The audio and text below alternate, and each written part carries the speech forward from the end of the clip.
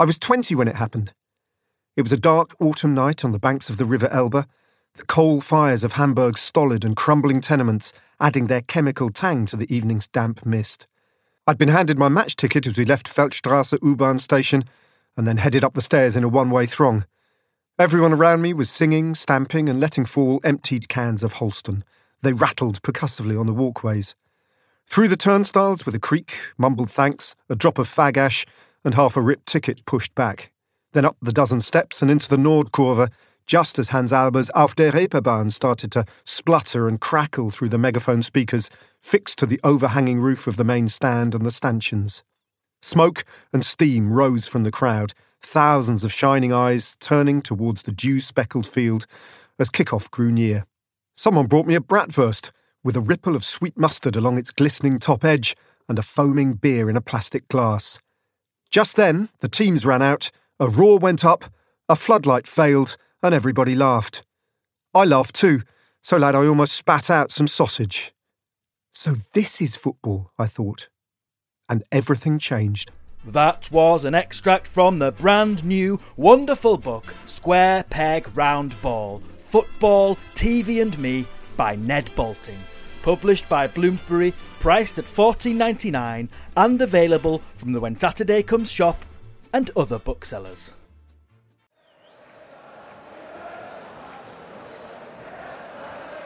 Welcome to When Saturday Comes, the half-decent podcast that strikes the ball through a forest of legs and beyond a hapless goalkeeper. I'm Daniel Gray, and joining me are When Saturday Comes magazine editor Andy Lyons and writer Harry Pearson. Time to hit play. As usual in the When Saturday Comes podcast, we're covering all the hot topics of the day, so I thought it was quite important, this is not a pun, to talk about food and football. What are your experiences of and all the rest? Andy, are you someone that partakes? In the ground itself, if I was going to buy anything, it might be hot coffee, because at least on a cold day it helps to keep you feeling, alive. If it's a 0-0 draw, it kind of perks you up. But the standard problem, as I'm sure people will know, with coffee, any kind of hot drink at football grounds, is you get these really thin cups. And the worst blistering I've ever had in my hand was a game at Brentford where I inadvertently spilled a bit on my hand and it was blistered for weeks. And also that you have the choice of either, do you stand by the T-bar and wait for your molten hot drink to cool down, in which case you maybe miss some of the game, or do you try and walk back to where you were, threading your way through this crowd of people, and it becomes like you've got this dangerous liquid in your hand. It's like one of those things they did to people to test if they were a witch in the Middle Ages. Can you are you going to burn your hand and die that way, or are you going to have to drink the hot liquid and die that way? So I wouldn't normally eat sort of between 3 and half 4 in the afternoon. So I've never really got into, aside from the fact that I don't really like burgers, never particularly got into the thing of eating hot food at football. Really, it's always more hot drinks just to perk you up. Really psychological value of the hot drink, but not really food at the ground very much. It is a strange time of day to invent a meal for, isn't it? I wondered if it's football's afternoon tea. Yeah, but then they should be like cucumber sandwiches with the crusts cut off and things like that. You've been to Arsenal then, etc. A scone with cream, with Devon cream, and things like that. I know the thing that summed it up to me was a friend of mine went to the tea bar at the back of the Holgate end years and years ago, and there was a guy in front of him, and he said, I want a black coffee, and the guy behind the counter said, sorry, we've started putting all the powdered milk in the cups first. It's already in there, so you can't have a black coffee. So he said, well, I'll have a black tea then. And they're like, so no, it's the same thing. It's like the milk powder's in all the cups. So he said, well, have you got out that's black? And the guy thought for a second, then he said, the pies are the nearest. Do you want one? There's also, and I know or have heard, there are some clubs where they put sugar in the tea urns. So you've got no choice but to have tea with sugar for 5 seconds quicker for them to deal with each customer, sort of thing. But. Yeah, the only time that I've ever actually tried to eat at football is I went to see Fiorentina play, and at half time. But first of all, there were men who came round with like the sort of the old usherettes at the cinema, with little espresso cups and miniatures of brandy, and were then like throwing them to people in the sort of curver. And then I went down at half time, and there was a man sort of frying those big sort of Tuscan sausages in this huge kind of pan. And it was one of those things in Italy where often buying anything is immensely complicated for some reason. Italy, buying anything is complicated. And so I sort of queued. There was no queue, just a mob of people. And so I was trying to work out how to pay for this, and then I realised that actually what you had to do, you didn't pay the man who was making the sausages. You went to a kind of kiosk and you bought a token. and came back with a token and gave him the tokens. And by the time I worked that out, went to the thing, explained, because I don't speak any Italian, to the lady in the kiosk that I wanted a token for the sausage. By the time I got back, all the sausages had gone. So I've still got my sausage, my Fiorentina sausage token. So obviously, if any listener is going to see Fiorentina and wants a sausage, get in touch. And probably because they do it for free, really. I remember seeing a man who used to very often bring a bag of carrots with him to games at Fulham. The first time I saw him, I thought, he's just been shopping on his way to the ground. I realised what he did was he'd wave the carrots at the opposing team centre half. But just do it very quickly. Like, here you go, mate, carrots for a donkey. Then put them back in his bag. But obviously like a ritual he did. Whether they're always the same carrots each time, I'm not sure. Certain shaped carrots possibly that you use, but hopefully you put them to some good use cuisine-wise eventually. So you think it wasn't funny when you started, and it still isn't funny now. It's still not funny now, but you have to keep doing it because it's your tradition. Something terrible will happen. People are if you expecting it. Yeah. People have set their clocks by it. It's quite an amazing thing that you can still bring one particular staple item to football, and that is the flask. In an age where so many items are banned from being taken into the ground, the flask is still fine. And you also have to even unscrew the tops off plastic water bottles, which is a ludicrous thing that students insist on. A friend of mine, we went to the Blythe when Blythe Spartans played Hartlepool in the FA Cup when Blythe beat them, and we were on the Millhouse stand, what used to be the Millhouse stand at Hartlepool. There were two women behind us, and they had a flask. And then at one point, one of the women, they were like very extraordinarily jolly as it went on. And then one of the women said, "It's not tea in here, it's gin and tonic." And like a litre flask of it. Because we thought, those women are getting progressively more... because quite often the women who watch Hartlepool start off quite raucous. And they got noisier and more abusive as it went on. And then one of the women did point out that it was gin and tonic in her flask. You talk of queuing up for sugar and different things has reminded me of being at Greenock Morton on my own. And they had a condiments table. And I was putting ketchup onto my pie, or brown sauce possibly. Scottish football fans have an amazing skill of balancing just the right amount of sauce into the crater of the pie. But unfortunately, as I shook the sauce, it came loose. Sauce went everywhere and all over this kid next to me's face and all over his coat and things like that. And I went to the kiosk to get a cloth to wipe a random child down, and the lady just gave me another pie. Wipe him down with a pie. That's the obvious thing. I did go. The only Scottish junior game I went to, I think, was at Pollock, and Pollock has they have a famous pie, which I think is made. It's sort of like curried haggis or something. I don't know, I can't remember. But they were playing Auchinleck Talbot, and one of the Auchinleck fans had one of these pies, and his friend said to him, "Oh, how's the pie?" And I remember he replied, "It's no effing ambrosia." Surprisingly poetic. Surprisingly, it was a combination of the Greek, the reference to ancient Greek mythology with the Anglo-Saxon.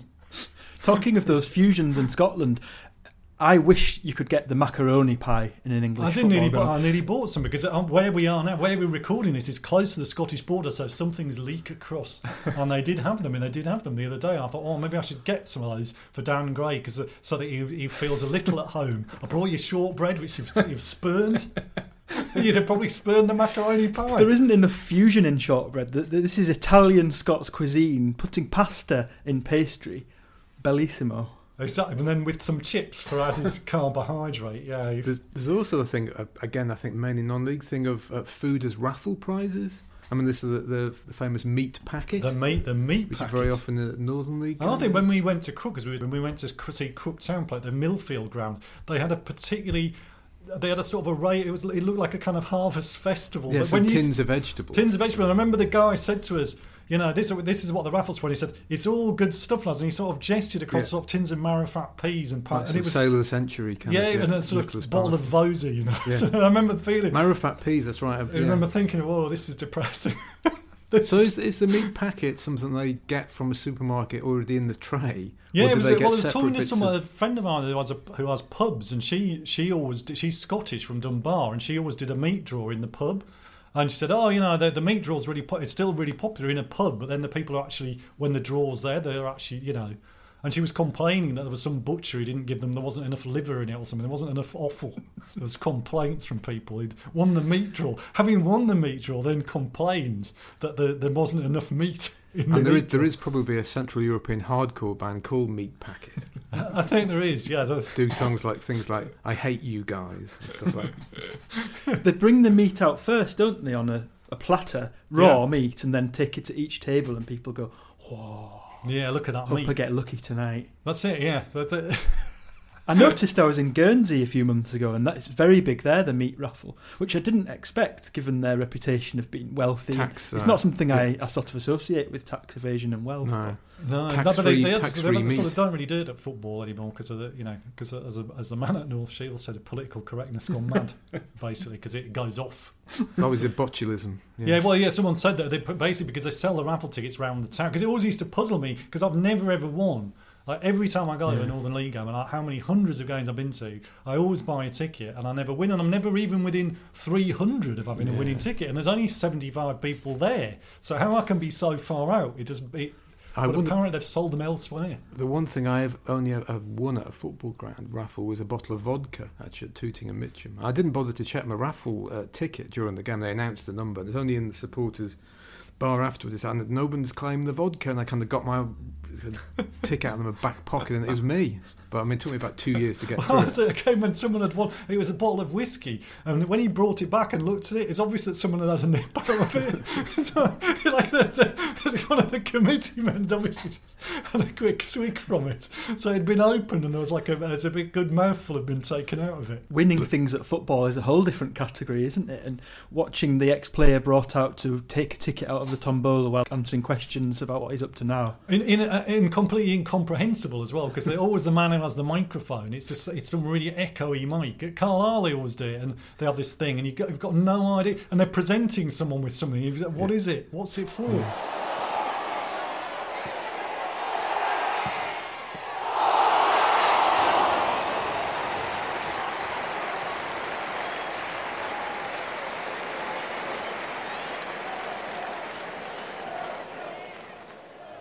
We've talked a bit about Scotland already, and this theme shall continue, because I would propose to you that Edinburgh's greatest contribution to civilization is nothing to do with philosophy and the founding of modern economics or anything, but it is in fact Bovril. Invented by John Lawson Johnston. There's a plaque on his house where he grew up in Roslin near Edinburgh. A butcher brought together the beef trimmings, or it's a lot nicer when you say it in French, the glace de viande, and made it into what became Bovril. Phil Ball, who writes stuff about Spanish football, said a couple of Spanish friends of his went to a game, I think it might have been Grimsby, Phil's a Grimsby fan, and said, there was this awful smell. People were drinking this drink that smelled like cowpat, which I suspect may have been Bovril or some kind of Bovril-adjacent drink. It's one of those things I've never ever had, but I am vegetarian, so that doesn't help. And there isn't a Quorn version of Bovril yet, a Quovril. There should be a Quovril. I think there should be like a Bovril light as well, the diet Bovril. I've only ever had it once, and when I was a boy, because he saw people getting it, and so I thought I'd have that. And I remember at the time, my granddad always had Victory V lozenges, and I must have had a Victory V lozenge and then a mouthful of Bovril. And the Victory V lozenge, I don't know if people, but it's basically like a sort of mustard gas attack. You're foaming. But they're pouring the Bovril in on top of it. It was a chemical foulest reaction. thing. But I didn't know. Last time I was at a game, there's a guy who always puts milk in his Bovril. And when I questioned him, I said, I thought that was Bovril. And he goes, yes. And I said, well, you're putting milk in it? He goes, yeah. Well, and then he sort of looked at me and went, well, you'd put cream in consomme. I'm quite right, of course, because a Bovril is kind of like a putting the milk back in the cow. That's it, exactly. He was putting it back. So mixing the two. I don't know. There's probably some prohibition about it, I feel. Biblical prohibition. There's probably some kind of chicken and egg analogy as well going on with putting... But I'd see people putting pepper in it as well. That's quite a common thing, people putting pepper in their Bovril. Is it the only place you can buy Bovril as a hot drink? I'm sure you can buy it in a jar in some supermarkets. You used to be able to get Oxo as well, though, didn't you? You used to be able to get a stock cube. I never understood the difference between them. I thought they were rivals like Pepsi and Coca-Cola. Your Oxo is a cube, and it's like a stock cube, isn't it? Your Oxo. And why I started talking about Oxo in a stupid sort of attempt to like Winston accent. I don't know why that was. Bovril a powder that you add water to and stock cube is a... Yeah, it was like, but Bovril's like a sort of it's like Marmite. It's a kind Yeah. of paste, isn't it, or whatever? I don't know, sort of jam-like thing. And then the oxide was a An cube. extrusion. Beef extrusion. It's a beef extract. Yeah. It's not something that we'll be seeing at Forest Green anytime soon. Yes, Forest Green with a legendarily vegan owner generally gets a good press. I'm slightly, I suppose it's a sort of cliche now, but there's that joke about how do you know if someone's a vegan? They'll tell you. That a little bit, he's kind of imposing his. I'm sure he means well, but imposing his view on anybody who goes to the football ground. I don't know if that's such a great idea, really. I understand it if he wouldn't want to be eating. Obviously, he doesn't eat meat himself, but does it annoy people who go to Forest Green a bit? Visitors? I don't know. Is it all vegan? And all the things, so you can even get a Kit Kat. It's no good, is it? No, it's not. Get a vegan Kit Kat. We can't be far from jackfruit burgers at Hartlepool, can we? They'll be pulled jackfruit. Because everything is pulled, isn't it? Pulled pork. Pulled, but you can get pulled jackfruit, certainly. Yeah. So I'm looking for a corn-based Bovril drink called Quavril and a pulled jackfruit burger to happen in the next few years. Make sure you never miss an issue of When Saturday Comes by subscribing today. Not only will you have the magazine delivered to your door and save on the shop price, but you'll also receive discounts on books and t-shirts, plus get free access to our complete digital archive, which stretches all the way back to issue 1 in 1986. Go to shop.wsc.co.uk for more information. We've had a few pieces over the years, to say the least, in When Saturday Comes about what we'll call eccentric owners, chairmen, board members of football clubs. Lately, of course, coverage of the horrible demise of Bury and Steve Dale. We won't go too much into that here, but I thought we could go through a few of the names and stories that come to mind when we think of people like this. I'm talking about Bob Lord at Burnley in the 50s and 60s, Hal Stewart at Morton, John Cobbold at Ipswich, George Reynolds at Darlington, and all of the rest. What comes to mind with you, Andy? Well, we've had a few football chairmen over the years who've either contacted us through their lawyers or phoned us up to complain about this and that. I think it might be best if I don't actually say who they are. I guess it's a bit annoying in a way if you don't mention the names, but there was a chairman who phoned us up when we were finishing an issue of When Saturday Comes to say he was going to sue us, which was a bit of a distraction on a kind of busy Wednesday afternoon. I told one of my colleagues about it. I didn't tell everybody because we were quite busy. And it turned out he'd seen something that we just put online. We'd started reprinting, putting up old articles on our website. And he thought it was a new article that had some details in it about shares at his club, and had thought we'd just written a new thing about him. So I didn't really say much. He said he was going to write to us. Then he phoned back about 10 minutes later, and obviously somebody had a word to them and said to him, actually, this isn't a new article, this is from years ago, and he's much more conciliatory. In the meantime, I'd phoned up the person who'd written the article, who was a journalist in a local newspaper, who said, oh, he's always doing that. He phoned up the newspaper office and threatened to sue them. Then 10 minutes later, he phoned back and someone said to him, hold on, there's nothing here for you, kind of thing. So we escaped that one. There was a chairman who phoned us up, but he was on his phone in a car and he kept going out of range. So we couldn't work out what he wanted to talk about, because he'd say something about 20 seconds of silence. And then he'd get back in. Obviously, he was in the middle of a sentence, but we didn't get the early part. We didn't want to keep asking him, so could you say all that again? So he concluded on it. I think it wasn't a libelous, well, it wasn't a potentially kind of libelous issue. He'd just been critical of something he'd said, and his kind of payoff was, I just wanted to get a debate going. That's only kind of put the phone down. There was like the idea of someone dropping the case because they become frustrated at the phone signal. Yes, it doesn't matter. My reputation's in tatters, but I can't be bothered with this. There was also around 1990, one of my colleagues at When Saturday Comes at the time, we were interviewed for a magazine called The Publisher, which is kind of a trade magazine. And one of my colleagues at When Saturday Comes at the time, John Duncan, who dealt with the kind of business side of things, had an idea which he didn't get any further in the end for seeing if there was scope for doing like a weekly news magazine about English football.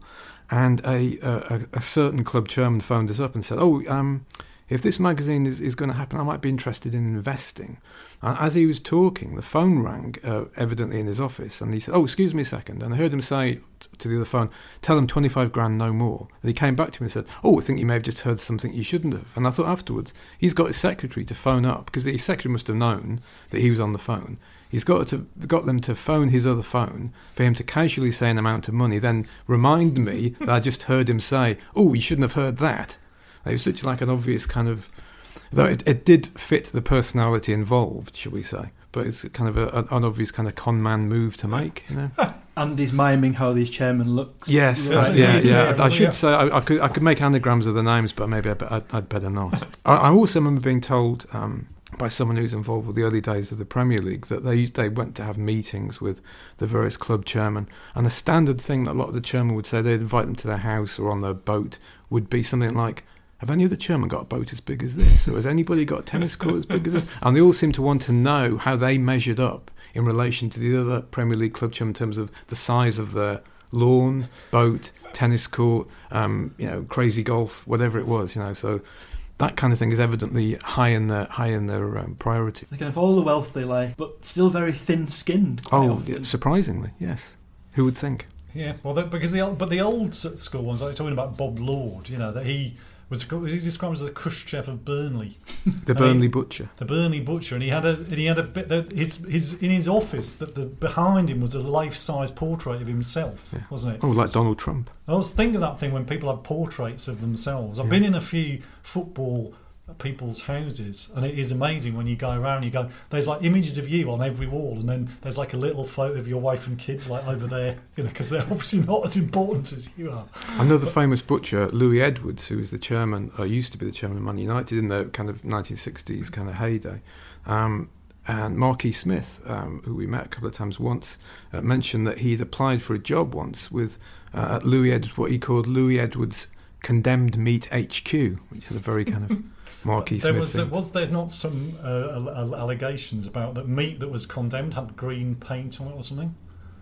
It was painted green or something. It had a green streaks on it, and it was then subsequently found in food that was served in Manchester schools. Oh. I don't know, anyway. But I don't know what that I can't imagine. I don't know what that had to do with Louis Edwards. I've No idea. I don't know why that's always coming to my mind. You don't want the Edwards estate coming after you. No, certainly not.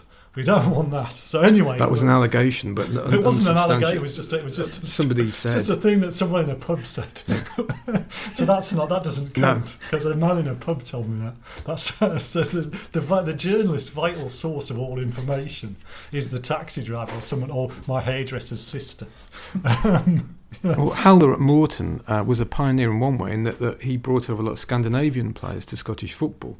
So he had business connections in Denmark, I think, and had been over there quite a lot to see amateur. Obviously, the Danish league was amateur. And the Scottish clubs in those days, unlike English clubs, were allowed to sign players from overseas. So there was a period in the 60s through to about the mid-70s where primarily Scandinavian players, and Morton had quite a few players passed through Morton on their way to other clubs, including Rangers and Celtic.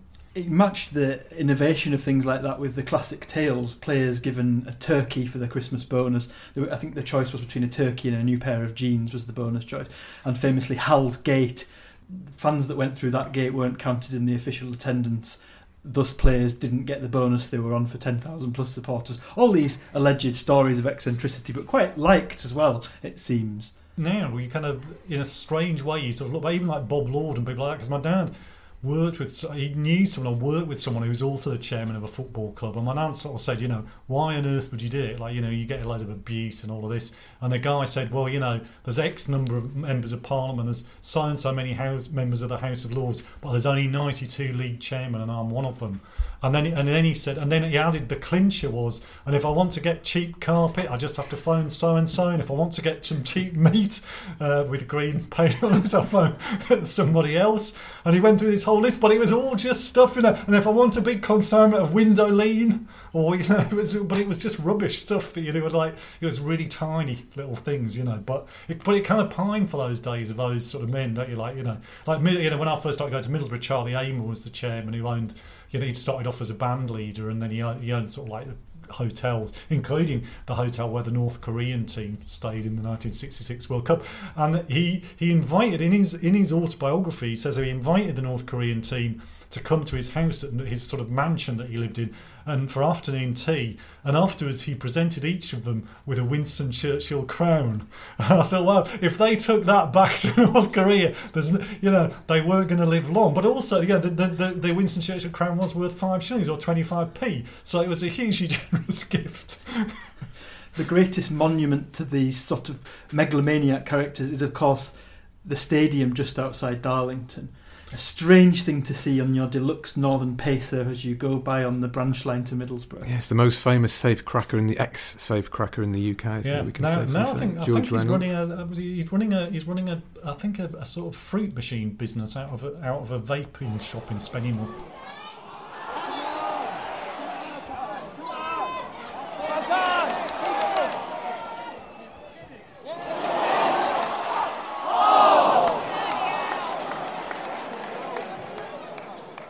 Another that came to mind, less remembered and passed away now actually, John Batchelor, who took over York City. Oh yes, York City Racing. Yeah, inserted a checkered flag on the shoulder of the kit and the club badge. Yeah, he claimed that he's trying to sell York City in America to car racing fans. So York was going to become a sort of a car team, a sports car team, and the football team. Well, that seemed to be because Newcastle United with John Hall, they had a motorsport team as well at one point. Yeah, when he was doing the sort of Geordie Nation and ice hockey team. That was when they were going to be the FC Barcelona of Britain, wasn't it? Yeah, he took over Newcastle Falcons as well, the rugby team. Yeah, he took over. It was Whitley Bay Warriors and Durham Wasps, I think, that he merged. It was when there were two ice hockey teams in Newcastle. It was Chaz Chandler, former bass player of the Animals and manager of Slade and Jimi Hendrix, owned one of them. And I think so he had that idea, and they certainly had a motorsport team as well. That he was going to be this multi-sport. It all sort of strangely disappeared. What attracts these people to football beyond the old example you used of only 92 of us? Because it's not a business that makes much money very often. I think that some of the people want. I think like with John Hall that. A businessman, however successful you are as a business person, you don't get any attention. No one comes to interview you, really. I mean, except on like Newsnight or something like that. Whereas if you're a Football League chairman, suddenly you're allowed to sound off about everything, about the economics and things like that. And in a sense, like Alan Sugar, his chair when he took over Tottenham, that was when he became a sort of famous personality. If he hadn't ever been involved in football, whether he'd be on The Apprentice, is that what he's on? I don't know. Whatever that programme, whether he'd be on TV as much as he is, I really doubt. They also probably don't mind too much being disliked, which is the nature of modern celebrity culture as well. At least people know who I am. They might hate me, but they know my name, which is the key thing, I think. So I think that. I mean, I think they get a lot of publicity. And I mean, obviously, for sometimes if you've got a business, as you see, with the current Newcastle owner, obviously that gets loads of everyone. You can't really mention Mike Ashley without mentioning Sports Direct, and I've just proved. And so it's like free publicity for his business endlessly. Even when people are protesting and campaigning to have Newcastle fans boycott Sports Direct, they're actually advertising Sports Direct for him. So. And the thing is, he's so subtle about it. You wouldn't know when you're inside St James Park. It's like guerrilla marketing. It is. I mean, who would know? You quite often people say, "Well, so what does he do? This bloke? I wonder what he's. What's the business? What's he about?" So Harry handed a war chest, to use a good football phrase, of £10 million. Would you buy a Northern League club and take it through the divisions? I sort of often wonder about that. It was this sort of fantasy that when I'm awake at night, that I often think about that. But if you did that, you're actually taking the club away from the very thing that you would like about it is the thing that you're changing, isn't it? It's like marrying someone and then sort of spending loads of money on plastic surgery for them, which probably back to Donald Trump there. But anyway, that'd be like that. Really, it's like be destroying the very thing that you like about it. I've never seen this thing where a bit like when with the.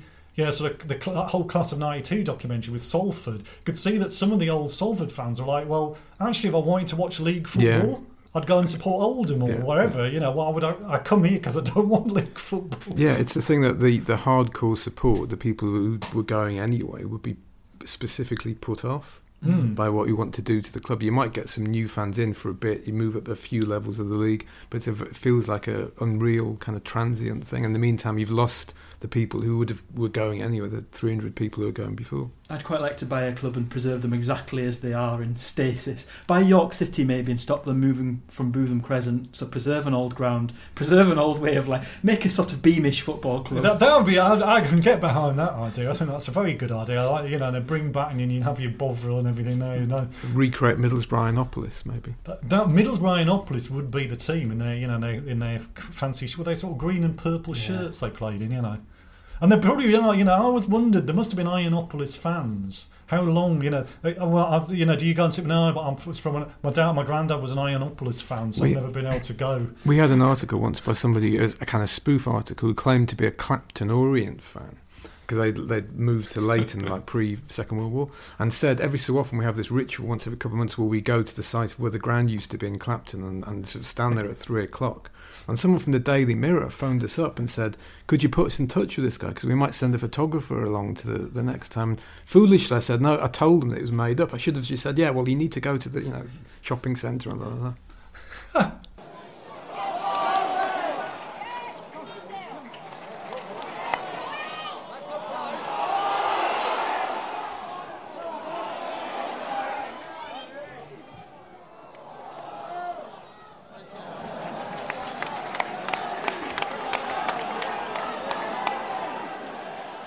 It's that time in the podcast called Record Breakers where Cheryl Baker comes along, or we pick a record each from the website 45football.com.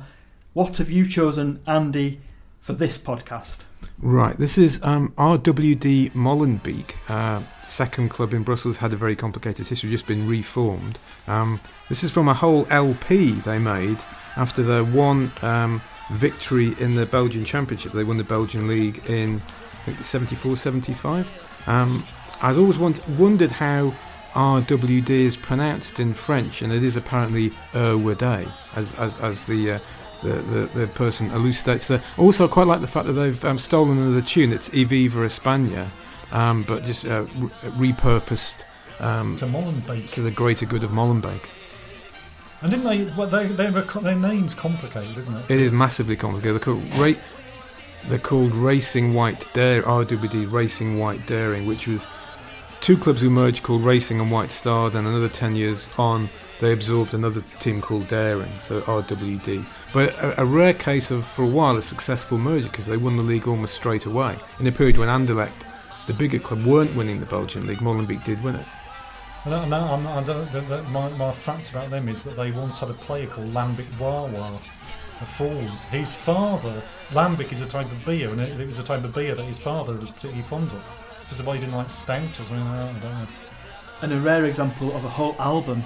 Yes, a whole an LP celebrating a title, the kind of thing teams should do more of.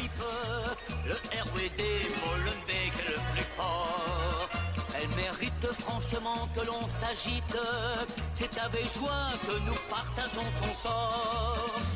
Aussi voilà pourquoi sur les gradins, en chœur nous chantons tous notre refrain. Le RWD de Molenbeek, voilà notre équipe. Le RWD de Molenbeek, la plus dynamique. Le RWD de Molenbeek. Harry, what's your record of choice from 45football.com this time? I'm also going to Belgium.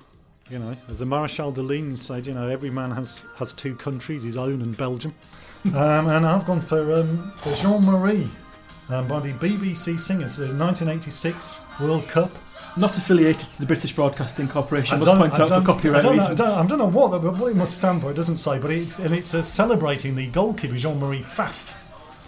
I don't understand French, but I do note that it manages to rhyme mondial with professional, which would be quite tricky. Quite a staple of football records, bad rhyming, and that's bad a beauty. Rhyming, and Jean-Marie Pfaff was particularly he was quite a character, and ended up in a as there was an article when Saturday comes by. Yes, a reality show. It's like the equivalent of the Osbournes, wasn't it? It was a kind of Osbourne-esque sort of thing about his family, but he got into kind of trouble with the Belgian broadcasters for constantly advertising local business, like the local butcher. And he had stickers on his shirt lapels advertising local businesses. Well, I think it was him, and I think his uncle, who's the maverick in the family. I can't remember his uncle's name.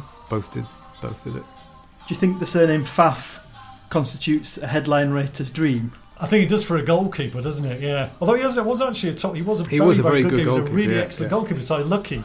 Yeah. But I think the sort of people who shout out David Batty, Nora Batty, more like, would have had, those sort of terrace wags would have had fair fun with Pfaff.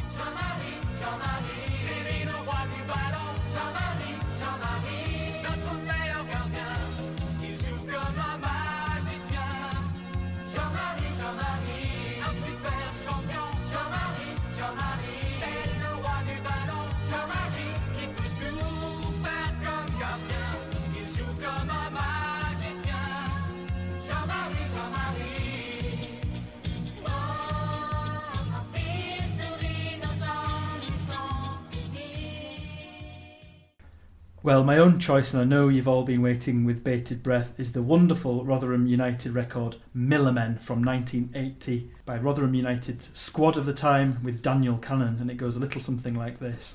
We've got a slow build-up and then a sort of Chaz and Dave vibe that I quite like going on. Chaz and Dave venture to South Yorkshire, which sounds like a good film. Yeah, that would have, sort of fish out of water film, wouldn't it? A classic one. And it has another of the staples of a good football song, which is the squad singing the chorus. One of the other things you notice from that website about the great football records is that around Europe there are loads of football records that are made by bands who are now middle-aged, but they've still got the same hairstyles they had when they were about 21, were hoping to make it in the rock business, but now they're 45 and making a record with like a mid-table team in Switzerland. You know, you can kind of see it on their faces a bit. But there's still something in. There's a glint of rock and roll in their eyes. Yeah, and they'll have very often an English type name. They'll be called something like the Johnny Banger Trio or something. Come on down to Millmore and join the happy band, sing a song to Rotherham and try to lend a hand. So it's got a nice moral message as well. It has, but possibly a deliberate would be a red card offence.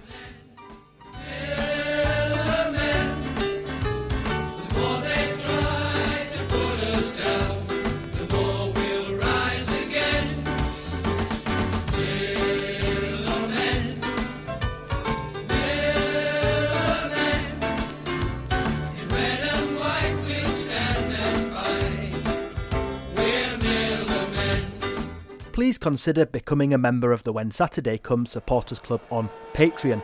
From just $2 a month, which is around £1.55, I feel I need an economic comparison there, 155 penny sweets perhaps, you'll get access to bonus episodes and material, plus exclusive merchandise. Find out more by heading to patreon.com/whensaturdaycomes. Andy, it's that time of the podcast where we've run out of things to say, and I wish for you to tell me an odd, non-football related fact you know about a certain footballer. Here we go. Ralph Milne, Scottish winger, briefly with Man United, formerly with Aberdeen, Dundee United. A friend of mine, Kevin Donnelly, did a football coaching course, an FA coaching course, with Ralph Milne was one of the ex-players there.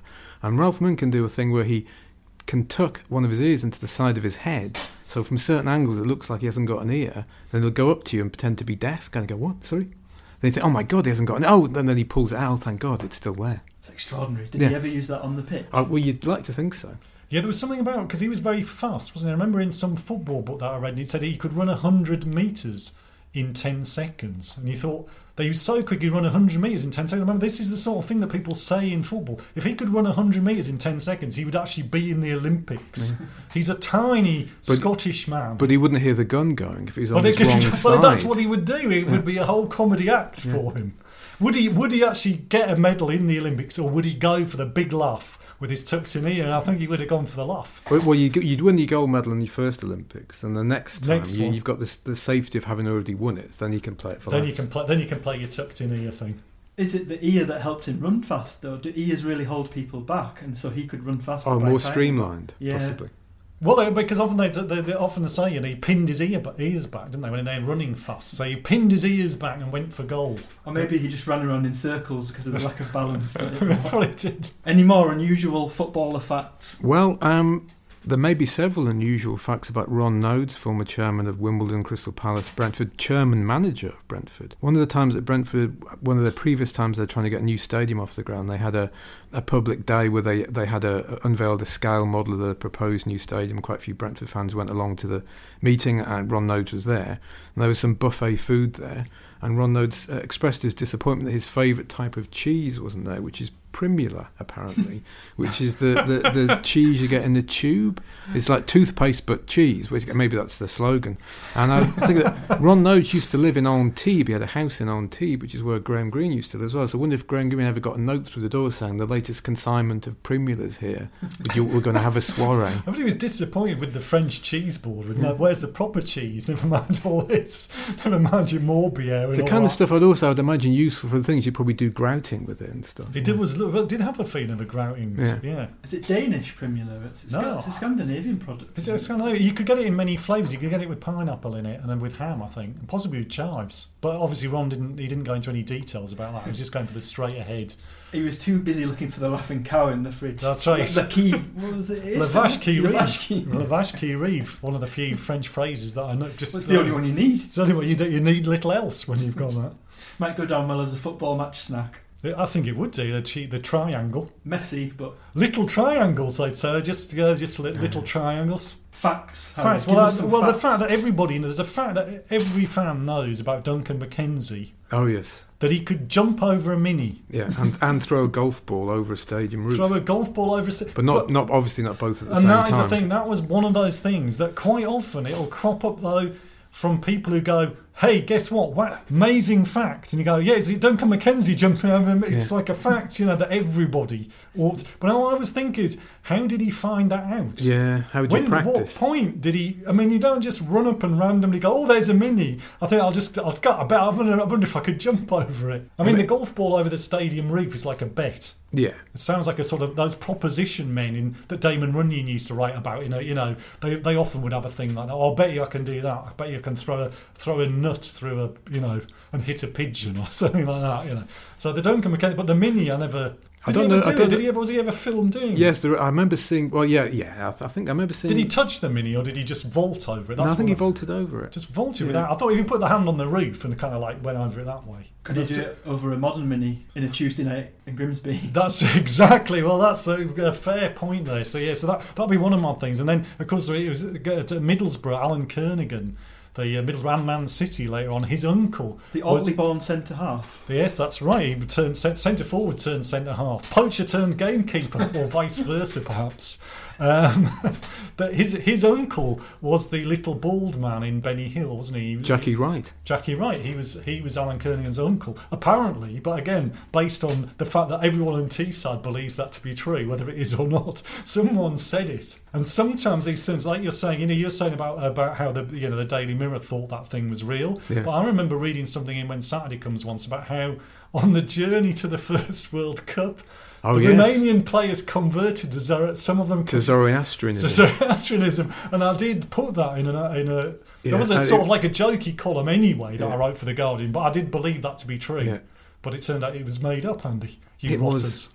You spoofers that you are. The mini jumping anecdote. The other day I was writing a piece about Ned Doig, the great Sunderland goalkeeper of the Victorian and Edwardian era.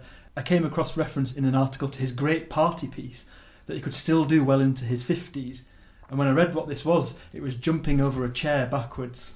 It's a good party piece. It is a piece, because I think C.B. Fry, who obviously was one of the great kind of Edwardian sportsmen who played for Southampton, he could jump onto a mantelpiece. I remember reading that. And there's a mantelpiece here, which obviously is, I'm pointing at it now so everyone knows exactly. It's just a stuff. The thought that you could actually jump onto there, how you'd stay on it once you got there, even if all that stuff off as well. If you got there, even if you got there, how you'd stop on it. There's also a case of a football coach being sacked for his party piece. Steve Harrison, when he was a coach, worked with Graham Taylor and was a coach at the England squad, and God knows how he found he could do this, but it was the thing that helped break the ice at the Players Hotel. He would crouch on top of a wardrobe and could poo into a cup.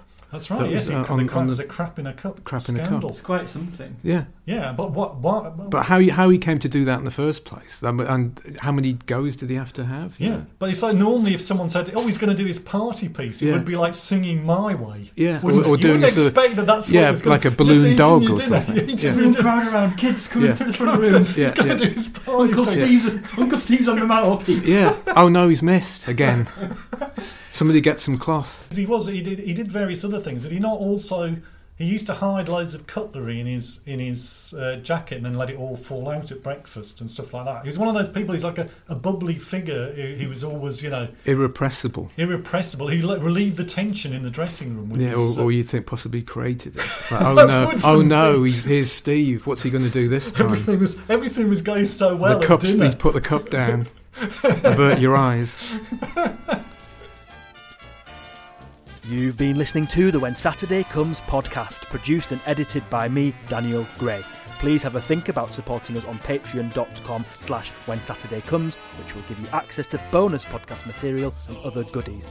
And please do join me, Andy and Harry again next time for more vital, topical and half-decent chatter.